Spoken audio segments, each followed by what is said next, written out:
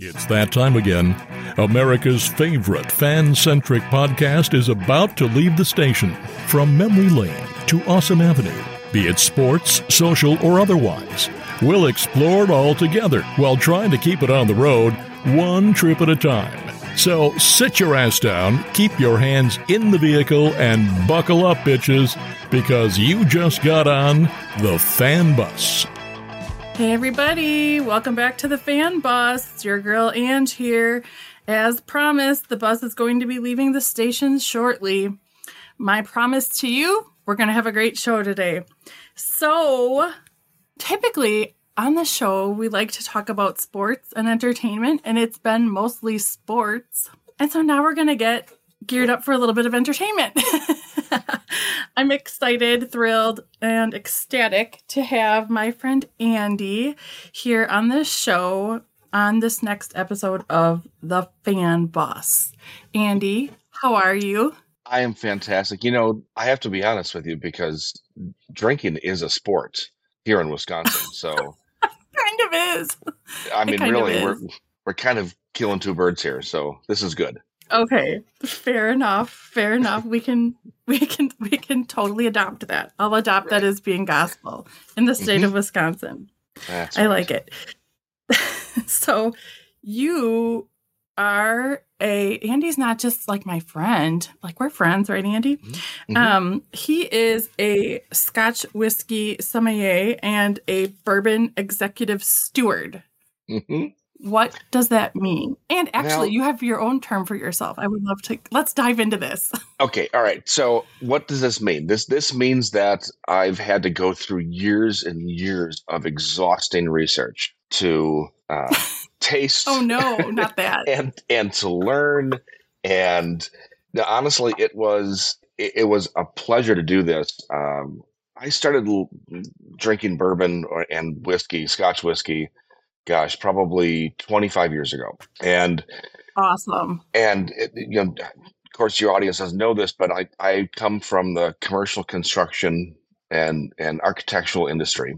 I remember I was 25 years old, and I just got elected to the largest architectural association in the state of Wisconsin. I got elected president. And wow! At the dinner where I was instilled in this position, a bunch of people came up to me afterwards and said, "We'd like to buy you a drink. What would you have?" And I didn't want to be that typical Wisconsin boy and having a Miller Lite, and I wanted to seem I was a little bit higher brow than that. So I scanned the back of the bar and I found this bottle of Dewar's White Label Scotch. I said, "I'll have a Dewar's and water." Nice. Thinking that it would make me look more impressive to people. Right. And it turned out I actually loved it. Wow. Absolutely loved it. And that started my whole whiskey journey. And then fast forward several years past that, we buy a house. The next door neighbor is a friend of ours already. Turns out he's a Scotch whiskey lover. And we had to have this.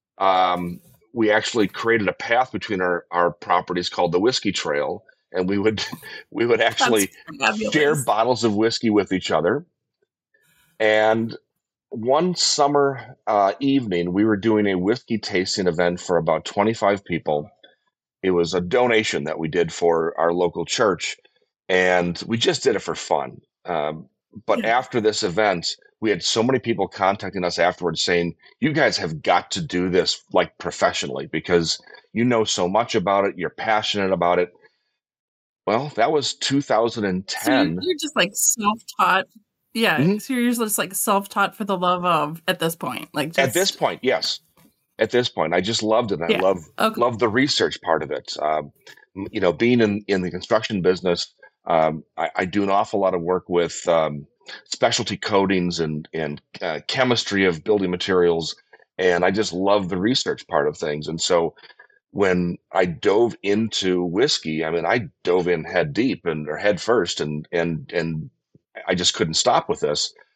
So by 2013, my friend Frank and I and our spouses, we traveled to Scotland to get our final testing for our certificates of a Scotch whiskey sommelier, and that started the the whole love of doing the whiskey tasting events, doing the educational events. We had so many people reach out and say, okay, that's great with Scotch. What about bourbon? So we went out and got certifications in that as well, because, there's a big push in our country for bourbon.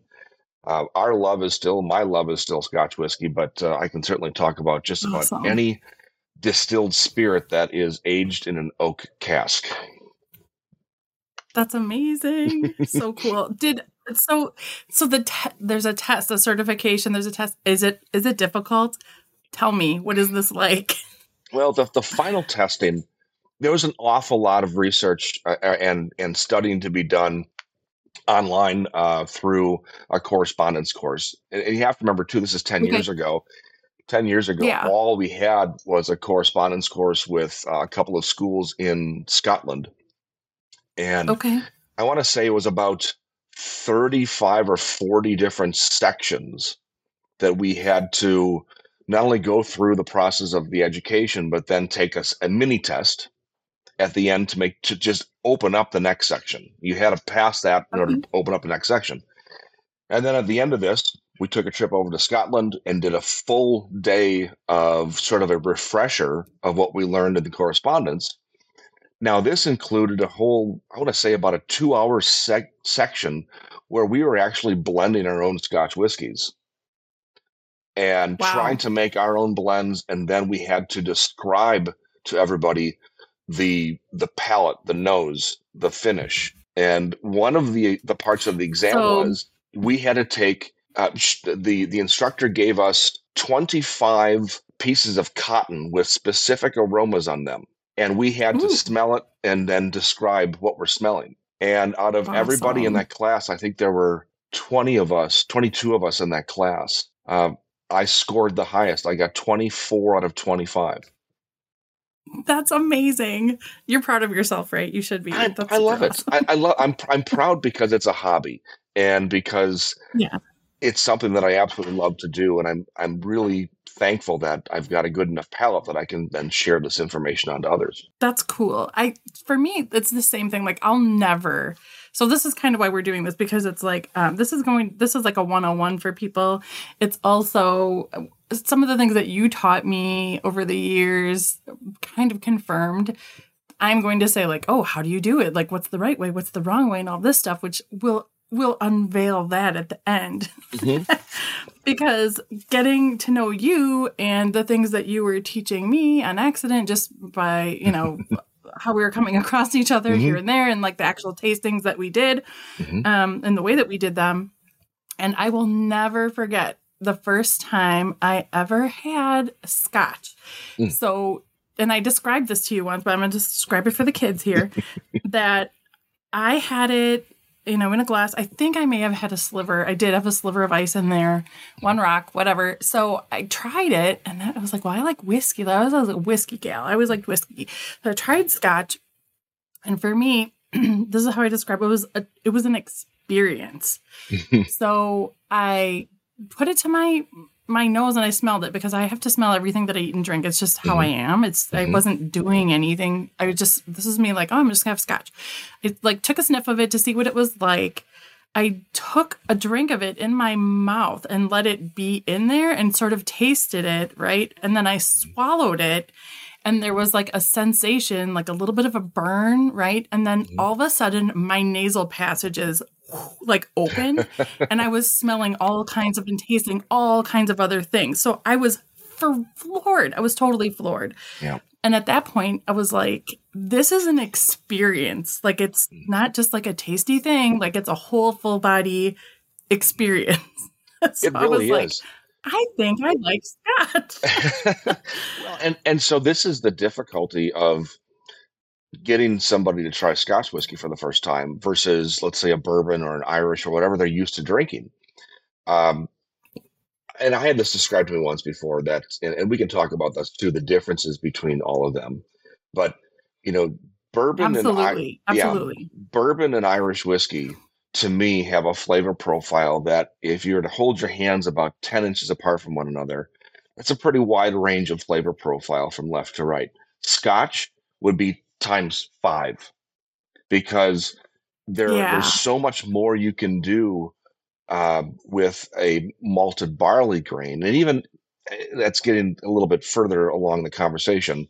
But still, there's a lot more you can do with Scotch whiskey than you can with bourbon, just from the nature of the grains that you're using. Okay. Got it.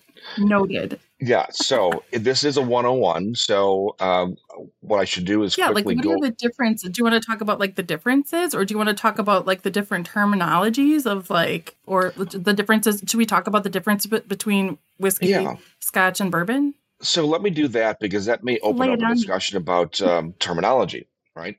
So sure, all bourbon is whiskey. Not all whiskey is bourbon.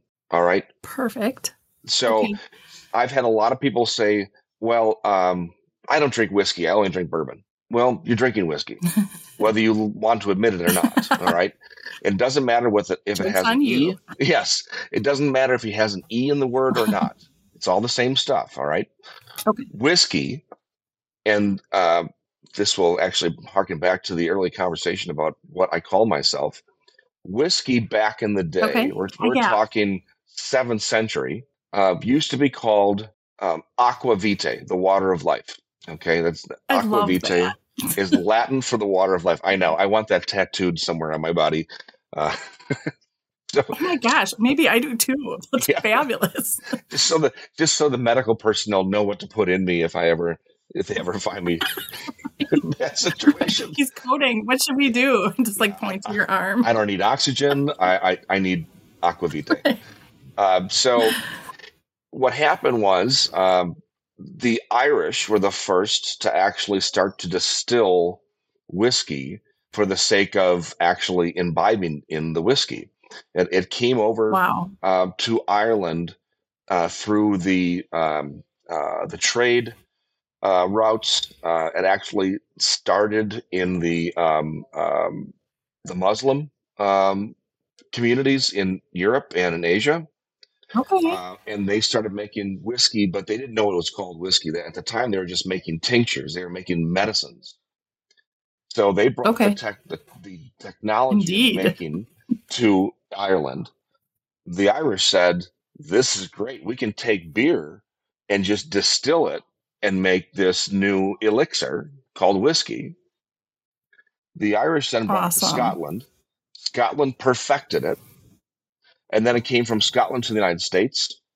And with the Scots-Irish moving to the Appalachia area in the 1700s, we got bourbon, actually rye whiskey and bourbon whiskey being made because they didn't have malted barley to work with, so they had other grains. So the fact of the matter is, whiskey is any distilled, neutral, or other grain spirit that is then aged in an oak cask. Preferably an oak cask. Okay. Now, you talked about the differences between bourbon and Irish and Scotch and Taiwanese and so forth.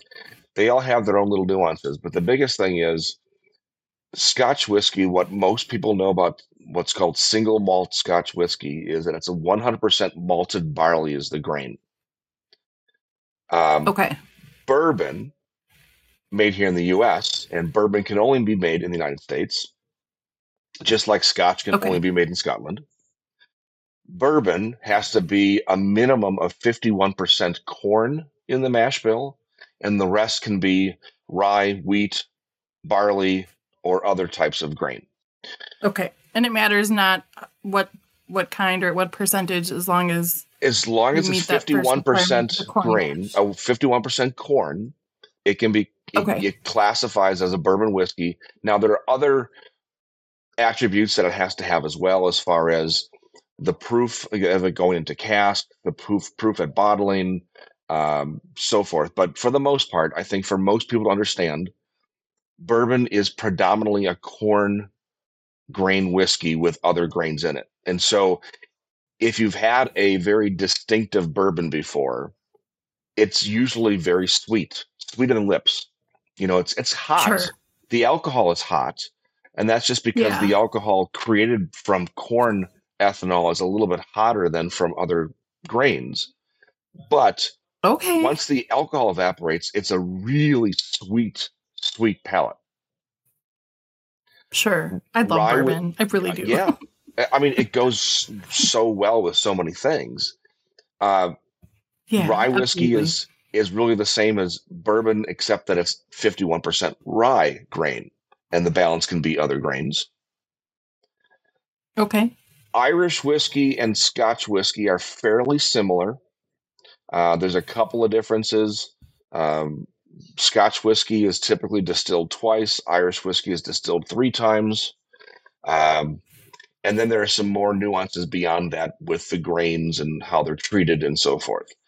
But the biggest thing I can say is when most people try Scotch whiskey for the first time, you need to make sure you choose the right Scotch whiskey to try for the very first time, because you'll either love it or hate it. If you're a bourbon drinker and you really appreciate that that sweeter bourbon, that caramel, the butterscotch, that flavor profile, the vanillas, the cinnamon that you get from bourbon.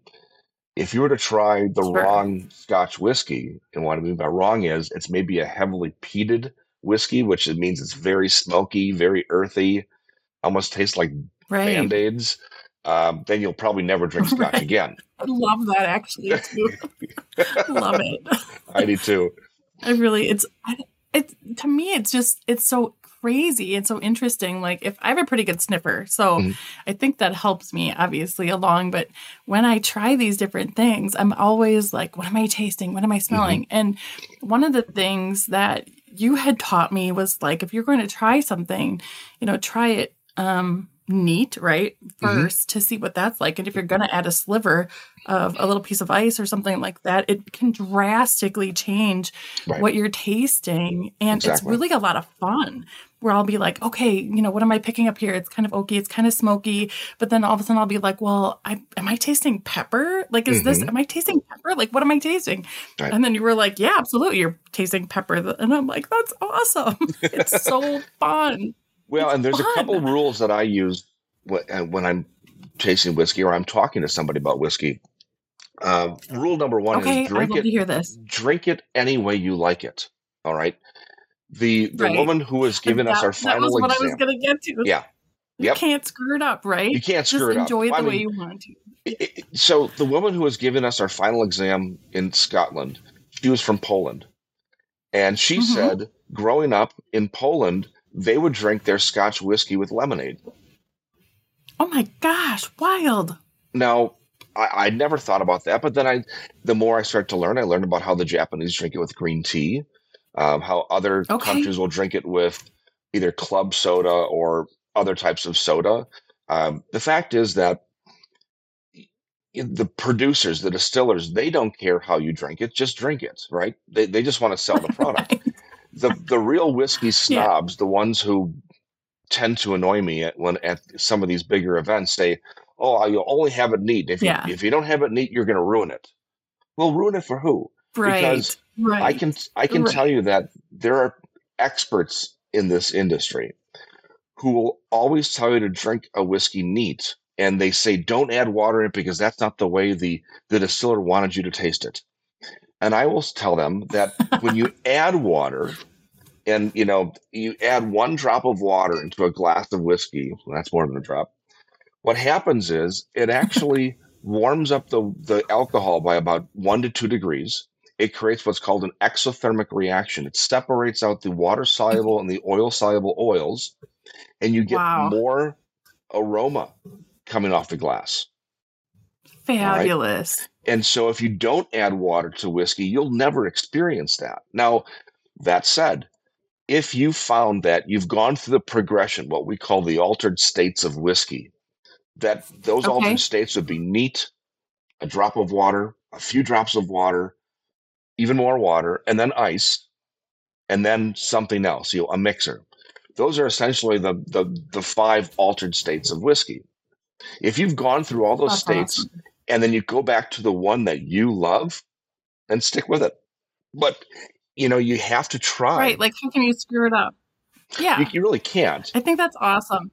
Because I think so many people are afraid, or like they go to an establishment and they want to try stuff, or, you Right. know, that they can't get at home, or they don't want to buy a full bottle of something. And that's why I like doing this show. I hope that it it empowers people to try things, even though you're in public and maybe you don't know what the hell you're doing, but it really doesn't matter. Like, and if you order something and it's good and you want to give it a sliver or a little droplet or whatever, and then you want to mix it, then do it. Like, who cares what people think? Honestly, I tell people this all the time. It's your money. It's your whiskey. Do what you want to do with it. Now, the second rule is about whiskey. First is, drink it the way you like it. The second one is, whenever you're trying new whiskeys, try to do it with friends. Okay, try to do it with other people who are also whiskey lovers, or even whiskey novices, but at least it's other people where you can share some terms with. Cool. You can describe a whiskey the same way you can describe a wine, and there are thousands of words that you can use, ranging from the typical, like, this has got a very oaky note to it, or this has got a kind of a sweet note to this tastes like menthol, this tastes like camphor, this tastes like linseed oil, this tastes like motor oil. There's really good and really bad descriptors of whiskey. The fact of the matter is, though, if you're working with a group of people and you're all tasting at the same time, you're all going to have a little bit of different profile. And when you hear somebody say something like, I get some lemon out of that, or some citrus, you kind of think of it. Oh, yeah, I guess I did get that. I just didn't know what word to put to it. Right. Yeah, and so absolutely. It's always fun to do it with friends, which is why I started doing the tasting events, because essentially we're just drinking whiskey with friends at this point. And we're all trading ideas and stories and learning something new. But it's just so much fun to learn about this. And I'll never be an expert. I don't think I'll ever have all the knowledge. I don't know anybody that does, besides maybe, some of the well-known people in Scotland. But I think it's always a learning experience, and that's what I love about it. I like that you're excited about teaching people. Like that, I think is super cool, because you have such a positive approach to it, and I feel like you're very inviting, right? Like you allow people to ask their questions, and like there's no stupid question, and there's probably no stupid question. How you're telling people to drink it how you want to, and not to be afraid to try new things, and that's super cool. I'm really excited. I definitely want to do a private event with you. I do. I totally do. And I think I'm probably, actually, whoever's listening to this, if you want a spot, like, you should probably contact me. I might give out a spot, but the rest of it's going to my friends. I have so many people who are eager, really eager. Oh, this is great. Excellent. Yeah, it's going to be awesome. Well, I can't tell you how many of these events I've done over the years, and every one of them, I think back, and there was always, one or two like special attendees. And what I mean by that is the ones who like saw the light I got 20 people in a room, and most of them are whiskey drinkers, or most of them, drink bourbon. And then they all of a sudden I pour a Scotch they've never had before, and their eyes just open up wide, and you can just see this. You can see like they now have learned something. And the clouds part and the angels exactly. Sing, like, oh! You hear the singing. Oh, yeah. I had this past summer in an event, and it was a cool event. It was a whiskey around the world tour. So we did 5 whiskeys. We started in, again, the way I said, Ireland and Scotland and the U.S. Then we went overseas to Taiwan and India, where they're now producing some fabulous whiskeys. So we tasted all these whiskeys, and afterwards I would go around and talk to people there and say, well, what do you normally drink? I normally drink white wine. I normally drink White Claw. I normally drink IPA beer. So I was talking to a husband and wife, a couple who both drink IPAs. And I said, so which was your favorite whiskey? And they both described their favorite whiskey, but they were 2 vastly different whiskeys.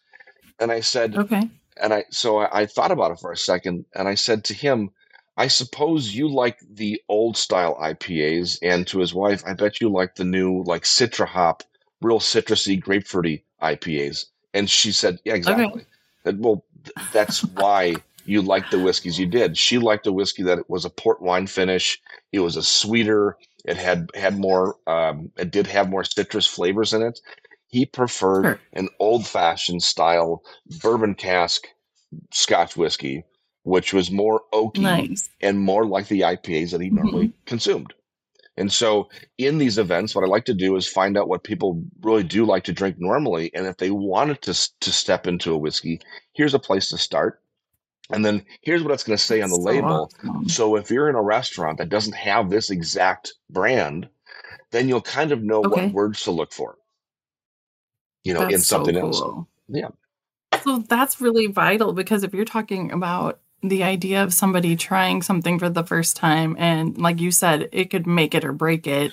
Exactly. That's super cool that you're there to guide them to something that might, not turn them off forever. So exactly right. You're kind of doing God's work in a way. Thank you very much. I'm humbled. It's tough work when somebody has to do it. It's I don't get paid from the Scotch whiskey industry or the bourbon industry. I do this. Right. I do this because I really enjoy interacting with people, and I love that face that people give when they taste something that completely blows them away. Now, yeah, the whiskey events I do charge for, but it's not like I'm a shill for anybody. I'm not a distributor. I don't work for any particular brand. I will pour anything and everything that I can get my hands onto, because that's the other thing too. You walk into a liquor store and you'll see a shelf with 200 different bottles. Well, where do you start if you don't know what to look for? Right. Now, this is why I think here in the U.S. especially, bourbon has gotten to be so popular, because you have younger generations now getting into drinking whiskey, more of the hard liquors instead of beer or wine. And bourbon is more approachable. Yeah. Bourbon is going to be very typical from one to another. If you get a bourbon you don't necessarily love, you probably still like it. It's very similar from one to the next. I know the bourbon people are going to kill me for this, but it really is true. And the reason for that is there's so much uniformity between all the different distillers and their mash bills and who makes this and that. With Scotch whiskey, there's so much more. It's kind of like the idea of going into a liquor store and looking at a rack full of French wine. If you don't understand French wine, all the labels look the same, but you have to read the words. And if you don't read French, you're out of luck. You're screwed. And it's one of those things too, where it's like, you can't even go to, I suppose if you go to a liquor store, one of the ones that's nearby to me has, the owner is really knowledgeable as far as wines are concerned, and also his spirits. And, but it's one of those things where if you go somewhere and you'll say, oh, what should I get? Like, what's a good one? Well, what does that mean? And if they're picking out something that they like, the whole thing is pointless. So to your point of taking note of the flavor profiles and the sorts of things that you like, that goes a really long way. And I don't even think people think about that, or they're looking at the price point. Like, is this good? Like, they're looking, this is expensive, it must be good. Doesn't mean. And this is why people sort of gravitate to bourbon, because, well, it's a bourbon. I guess it's going to be pretty much the same thing. If they don't have, Buffalo Trace, I guess they'll take whatever they have. Yeah. The fact is that there's a lot out there, but it's very expensive to try everything by buying bottles. I've actually worked with several restaurants now over the years where I've helped them create a tasting menu for their offering that they have behind the bar. So what I'll do is I'll take a look at what they have. I'll create flights based upon their offerings, so that then they can teach their clientele a little bit. They don't need to know much, just need to know why I chose the ones I did, and I write that out for them. And now you're getting your clients to want to try new things. Once you try a whiskey you've never had before and you fall in love with it, you're going to want to try more. You're going to want to dig deep. At any given time, anywhere in the world, there's anywhere between 3,500 and 4,500 different expressions of Scotch whiskey available for sale. 3,500 to 4,500. I need to get working. Yeah. That's amazing. One of our mottos. That's a wild. Yeah. Yep. It's, life's too short to drink cheap whiskey. That's right. Too many whiskeys, so little time. Falling in love with a whiskey. Mhm. It's so funny that you said falling in love with whiskey, because like that's how I like, oh, I'm in love with it, it's so good, or Scotch, Yes. I'm in love with it, it's so good, or certain wines. So Mhm. I have one of my questions is, Yes. how long have you been in love with your wife? How long have you been in love with whiskey? Luckily, I've been in love with my wife longer, so I won't have to have that conversation. Uh, Excellent. we met in high school. And she loves all of this too, right? Like she's super on board with all of She is what super you're on doing, board. obviously. She is a wine drinker, and actually very knowledgeable on wines. But she also traveled to Scotland with us to do the testing and so forth. But Awesome. she will try. She's got a really good palate, so she loves to nose a glass and loves to talk about Yeah. the smells. She's not particularly fond of that, Kentucky hug, as they call it, as it's going down the throat, that burn. Oh, But I love that. All the way down, yeah, all the way down the esophagus. yes, It's so warm. It's like getting it's like getting an internal hug. yeah, exactly. That's why Love they call it the Kentucky hug. It's an experience. It's so wild. It is. Love it. But I fell in love with Scotch whiskey, and I would say truly fell in love with it in 2013. And it was an experience. I mean, I always liked it and I always appreciated it. I was on a trip to Scotland, and we took a tour where we hiked about a mile into the prairie near the Glenlivet estate up in Speyside, and we happened upon this old building built in the 1700s that was it's called Scotland. It's the last bastion of the Catholics in Speyside area in the Highlands during the Reformation, as they're driving all the Catholics out, and this is where like the last place that they sort of bunkered in. And so our tour guide took us there, and while we were in there, he pulled out a bottle of Scotch from his backpack, and he says, folks, it's time for a wee dram. Let's celebrate this with a wee dram. So he pulls out this bottle of Mortlach, which is a brand of whiskey at the time I've never heard of. I didn't know much about, brands at the time. I was just learning about the craft. Sure. He pulled out a bottle of Mortlach, poured us a wee dram, and I think I either wet myself or I was close to it. I mean, it was the best thing I've ever had in my life. Now, you can say the venue didn't hurt either. And, oh my gosh, right. the area and so forth. But it's, that was an experience. You're already starry-eyed. Yes, that was almost a religious experience. And from that, I've strived to meet that flavor once again in my life. How do you get that flavor again? That was the best thing I ever had. And I've gotten bottles of that particular one that he poured for us. It was a limited edition. Mm-hmm. And yes, I love it. But I found over the years then my flavor profile just exploded into loving all types of whiskey.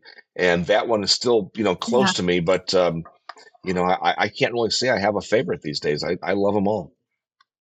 Yeah, I kind of feel that way too. I mean, obviously I'm not as nearly, as learned as you are, but I can say that I feel that way too. Like there's certain things where like, oh, today I feel like drinking this, and oh, today, like I have different scotches, I have different bourbons, right? And or sometimes I might be like, hey, it's a martini day. Like I feel like I want some extra dirty martini. There's it's interesting how. Oh, go ahead. Oh, well, so it's interesting to me how I think about when I first started, we'll say, drinking spirits. Mm-hmm. I once did interior design work for someone who worked for a distributorship, and he was from Kentucky, and I jokingly said something about booze, and he just about his head whipped around, and he was like, Angela, it's spirits. We say spirits around here. And I'm like, oh, corrected. Right. I stand corrected. Yeah, right. I'll never make that mistake twice in mixed companies. But it's interesting how I started out with Zinfandel and all this fruity weird stuff. And it slowly progressed farther and farther down the spectrum to the point where there's some stuff I can't even drink anymore. So I have appreciation for different things. but it's definitely changed over the years. And that's all part of it, I think. You don't even know that exists until you have it. And once you do, holy moly, it's amazing. Well, after you have a certain thing for a period of time, your palate sort of gets used to it. The taste buds don't get as excited for it anymore, so you almost have to step up your game. And this is what happens with all things. I think with wine, you're a perfect example. Most people who have never had wine before, when they start drinking wine for the first time, they're probably starting with a sweeter white wine. And then they go to a sweeter red, maybe a medium red, then they go to a drier white, and eventually everybody's drinking Cab because it's the driest, darkest thing you can find. The stuff that stains your teeth, right? The same thing with Scotch whiskey. Most people will start with something that's very approachable, and this is why a lot of people start with bourbon or an Irish whiskey because it's just more approachable. So a couple of things. We talked about adding water. When you add ice to whiskey, what ice does is it cools the spirit. So adding ice to whiskey, it cools the spirit down. It actually closes up the flavor profile. The warmer the whiskey, if it's room temperature, if it's in your hand in a glass, you'll get maximum flavor and aroma. Adding a couple drops of water even magnifies that. But if you add ice to a whiskey, it cools it down. It actually shuts down that flavor profile, shuts down a little bit of that burn. This is why a lot of people drink bourbon over an ice cube, because you need to in order to shut it down because it's way too hot. All right. Now, again, the audience can't see it. You can. This is what's called the official bourbon tasting glass. It actually has a wider mouth so you can fit a cube of ice in it. The official Scotch glass has a much narrower mouth to it. You can't fit ice in it. And it's designed that way for a reason. But with bourbon, people almost always will drink it. Now, as you get better bourbons, you will probably drink it. I don't think so. No, I don't think so. Not in this place. Right. As you drink better bourbons, ice in here. You'll probably drink it without ice, or you may drink it with ice. But the fact of the matter is, sometimes you do that, and what happens is, like the first Scotch whiskey I ever had, I had it with ice and water, and then eventually I just started drinking it neat by itself, room temperature. But I still will have. There's certain whiskeys that I absolutely love as a highball. There's a Glenlivet makes one called the Nadura, which is wonderful over ice, club soda, and a slice of lemon. It's just fantastic. It's like a perfect summer cocktail. Nice. Yeah, and so you have to... Did you write that down, boys and girls? Right. You have to open yourself up to those ideas. Write these recipes down. Oh, yeah. That's a keeper right there, I'll tell you. But, find what you like and go for it. That's awesome. I might get it. I might ask you to send me a couple little recipes here that I can post, like Andy's recommendations for something fun and cool. Yeah, definitely. So neat on the rocks. How do you feel about, well, I mean, I know how you feel. You just said drink it how you like it, do what you want. But,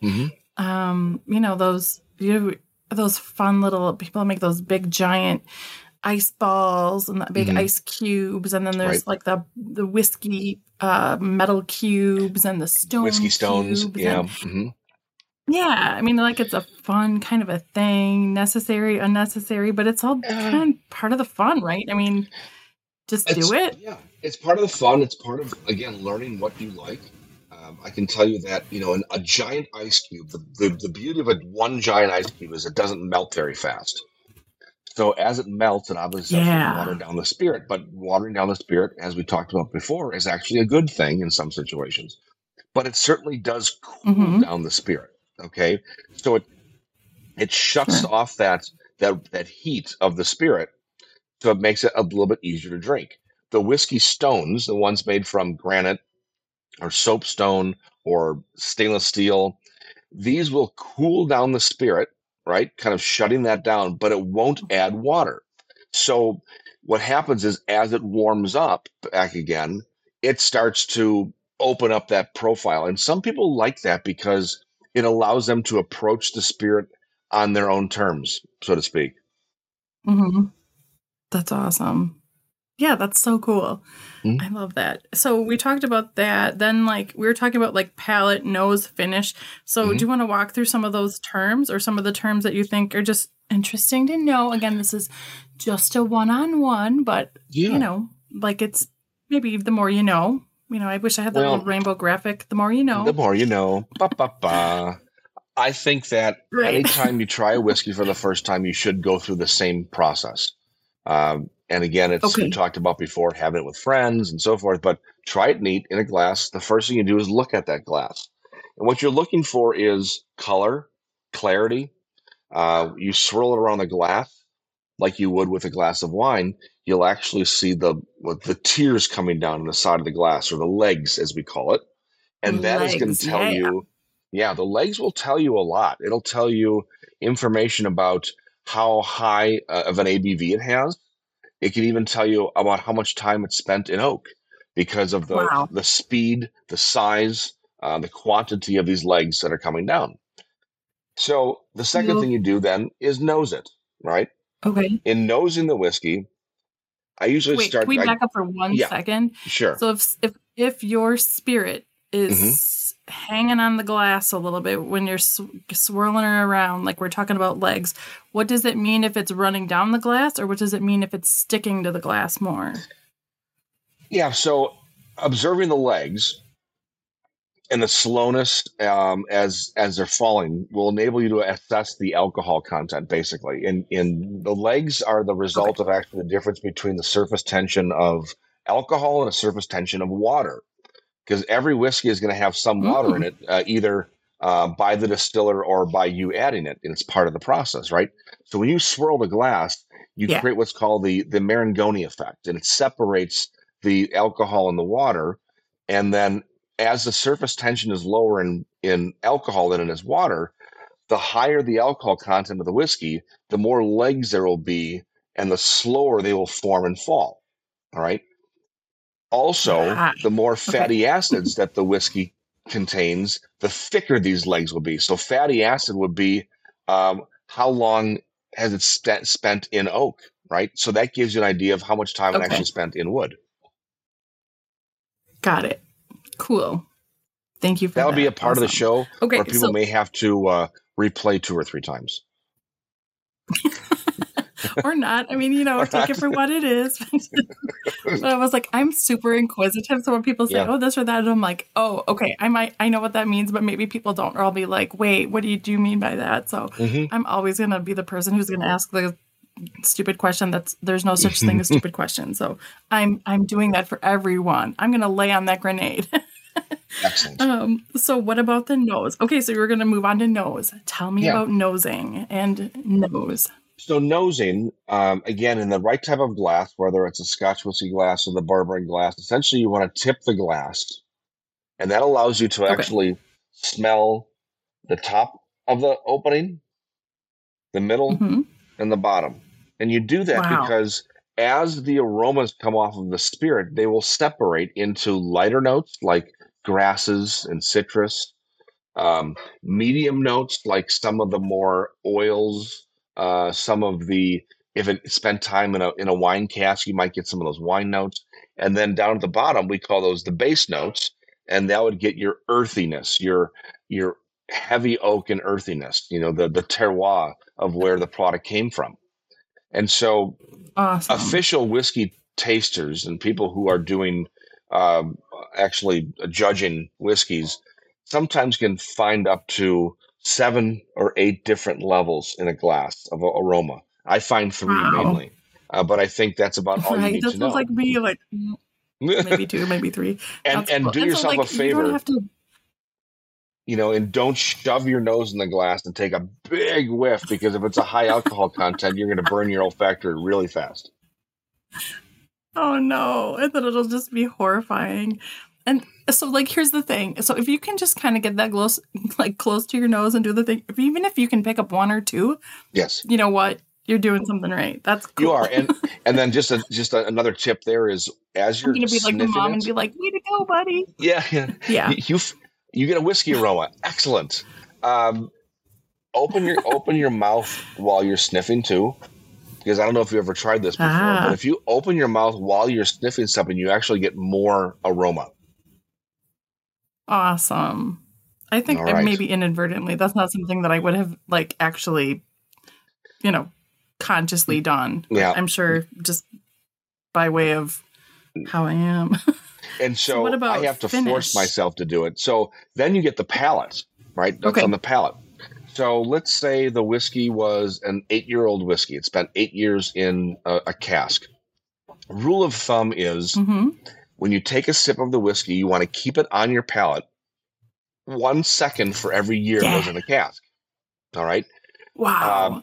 And swish it around. Make noise. Look like a fool. Whatever you got to do to get that to get all around your mouth, because there are so many different taste buds on your tongue, on the roof of your mouth, the back of the mouth, the back of down the throat. You want to coat as much as you can. Each of those taste buds will actually get different notes. All right. And which is super interesting because I mean, this sounds so dumb, but if you've ever ate food or drank something, I think the only time I could ever say the reasoning I'm saying this is because once I had a sore tooth or whatever, and I was eating everything on one side, it makes a difference if you have it on one side versus the other or your whole mouth, because I don't know if people know, your tongue is set up that there's different, I don't know, areas that you taste and sense different things. 100%. Exactly right. And so when you're swishing, and I know people do this with wine, you have to do it with whiskey too. Swish it, incorporate air into it. You really want to get your whole mouth coated and then swallow. And at this point, then we start what's called the finish. All right. The finish is going to be how long do those flavors linger in your mouth, in your throat, just on your mind after you take that sip. There are some whiskeys that 15 seconds later, it's done. I need to refresh with another sip. There are some whiskeys I've had before that are so oily and so meaty that it's minutes later, I'm still tasting it. It's right. I mean, talk about value for your money, right? I mean, you really get good value out of some of these whiskeys. And so, nice. the whole concept of drinking good whiskey is not necessarily to get drunk. It's to enjoy it, and then enjoy it with friends. If you happen to feel happy while you're doing it, that's just a wonderful side effect. Bonus. Yeah, that's how I feel too. It's it's an experience. It is. And I don't drink to get drunk either. When we're talking about this kind of stuff, it's an experience. It's this magical thing. Yeah. And I don't know if people haven't thought of these things now that they are, it should make a difference in how this is approached. Well, and think about how you go to a restaurant and you had something, you have something you've never had before, and you remember it. You remember it for years because of that experience. You remember flavor. The mind remembers flavors for a very, very long time. Usually you can't remember the exact flavor, but you remember the experience of having that flavor. Your mind will allow you to go back to that.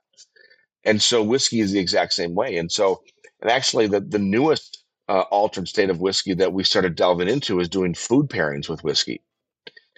And we found that mixing, we worked with a company called Indulgence Chocolatier to have them make us custom truffles to match the flavor profiles of the whiskeys that we're tasting. That is an amazing experience. Talk about just an absolute explosion in the mouth. It's just fantastic. Well, you just sold me. Perfect. Write that down. My experience coming up. Our event. Put it down. Mark it down. Yes. Okay. Yeah.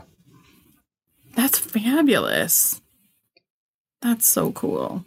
And I did that for a group of 35 interior designers, actually, a few years ago.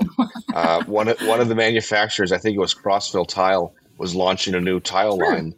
And they invited 35 interior designers to come down and learn about the product line. And I was the entertainment afterwards. And so what I did was I did a whiskey tasting and chocolate pairing. And it was perfect because many of these attendees never had whiskey before. They were afraid of it. But then when you paired it with something like chocolate, it just completely brought it to life. And then they found out afterwards, I guess we don't really even need the chocolate. Just the whiskey itself is pretty darn good. That's a win. It is. Definitely. It's totally a win. 3 points for Gryffindor.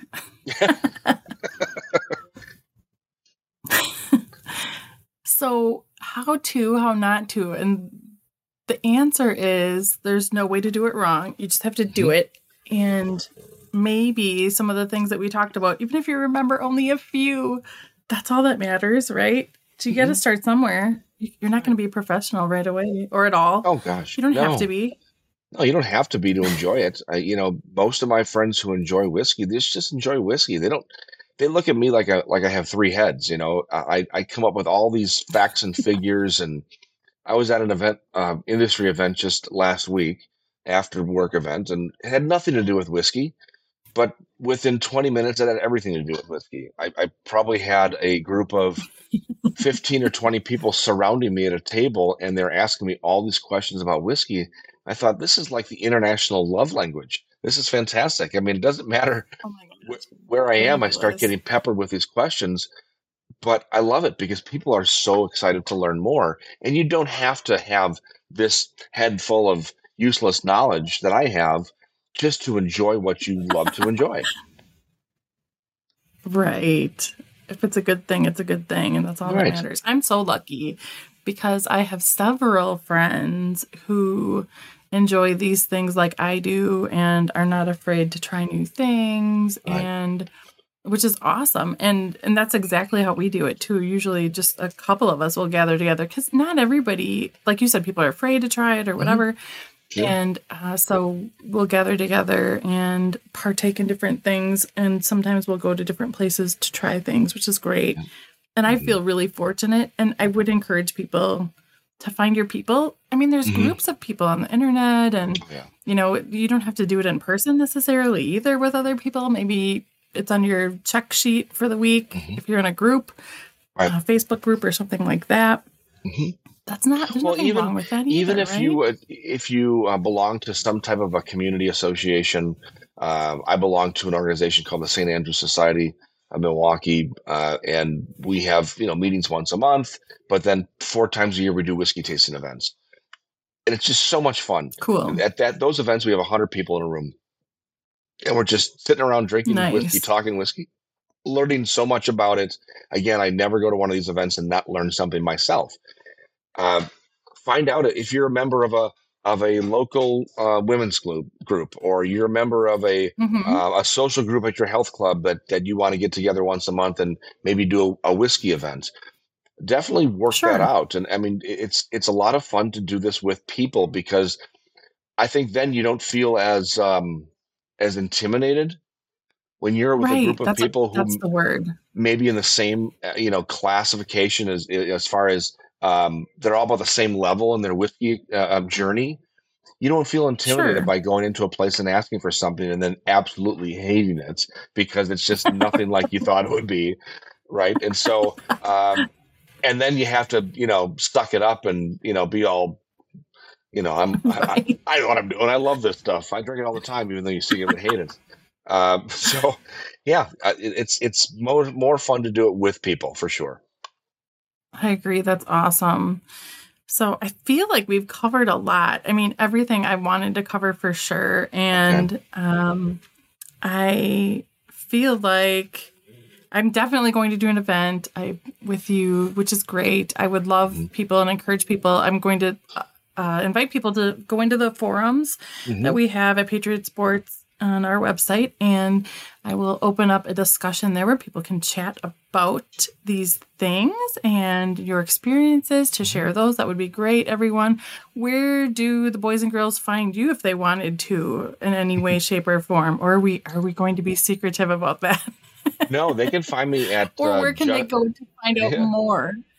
Yeah, so I do have a website, albeit rudimentary, but at least it talks about my events. It's called justaweedram.com. And from there, you can reach out to me via email and find out about these tasting events and whatnot.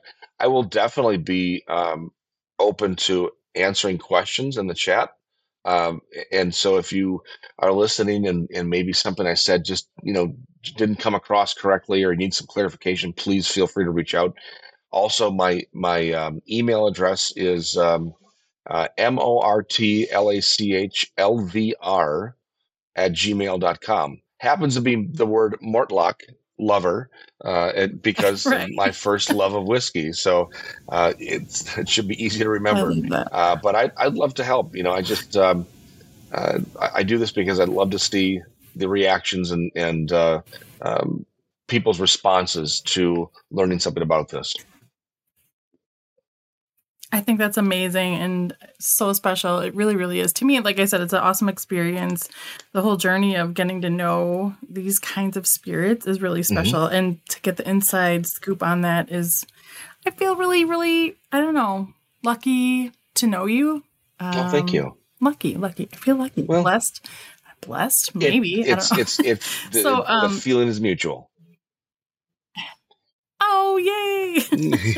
Huzzah! That's so fabulous. So I'm definitely going to schedule an event. Anybody who's interested, you have to let me know in the forum. I'll add you to a list, and I'll probably select a person, which I will let in at will. The rest of the personage there will be private people who have already claimed their spots. So this episode of the Fan Bus is officially closed. We're going to pull this bus into the station. The fan bus is not a good bus unless it's a full bus. So tell your friends, tell your family, and tune in for the next episode. We'll see you later. Sadly, it's true that all kick-ass adventures must eventually come to a close. But rest assured, this will not be our last. Thank you, friends, for riding the Fan Bus. Now gather your belongings, throw out your trash, and promptly make your exit. And wait patiently for our next Fan Bus adventure. The Fan Bus is part of the Patriot Sports radio family. Join our community where you can find more of what's kick-ass by visiting us at patriotsportsnow.com. Until next time, everyone, keep it on the road.